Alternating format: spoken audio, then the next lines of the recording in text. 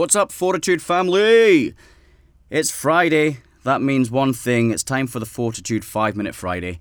I'm going to go straight into, first of all, the legend of the week. Big shout out to Francis! Francis, you are the legend of the week. The reason Francis is going to be the legend of the week is because she did a workout earlier this week with some double unders in the air and she absolutely crushed it. Her double unders have come along, everything's come a long way. There we go. And this is a direct reflection of the hard work she's put in. She's in the gym. You all see her doing a little bit extra either at the before class or at the end of class. She's put in the extra work. She also identified that she had some holes in her fitness. She asked me for some help, and we caught up on several occasions, and we did some stuff together. And trying to build some hamstring strength, trying to just work on some movement patterns. And it's paying off dividends. So, Francis, well done. You are this week's Legend of the Week. Unfortunately, that has to be a Cook of the Week. And that is going to go to David, my man. David, you are this week's Cook of the Week because of your failure to adhere to barbell etiquette. Today, or maybe yesterday, I can't remember, one of the classes you thought it was a good idea to load your barbell up with 1,005 kilos. And I had to explain to you, dude, that's not what we do here. When we get more than 5 kilos, we put a 10 kilo one. When we get more than 10 kilos, we put a 15 or a 20 kilo one. Biggest weights always go on the inside, smallest weights always go on the outer.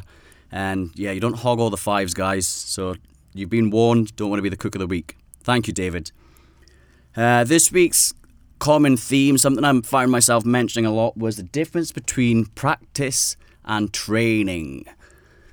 Now, training is when we're beating up the body, we're stressing the body, we're breaking it down so that it has to adapt and grow back stronger.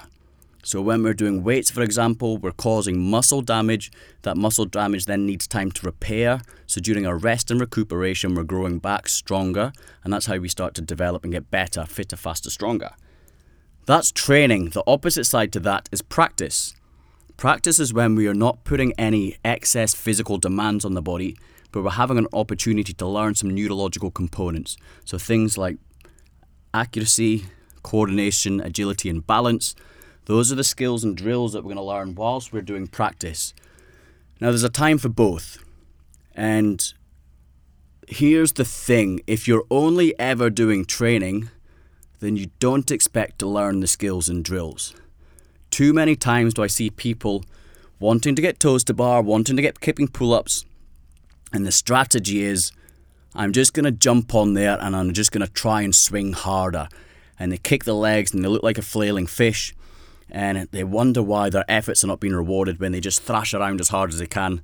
It's like, next time I just need to thrash harder and hope that I get it. Hope is not a strategy. The only way you're going to achieve those skills and drills, yes, there's a desired strength element to those two movements that I chose, but we need to practice the neurological component to learn the efficient kip swing. We need to practice the neurological component of the snatch, of the handstand walk, of coordination of a muscle up or a ring dip, for example.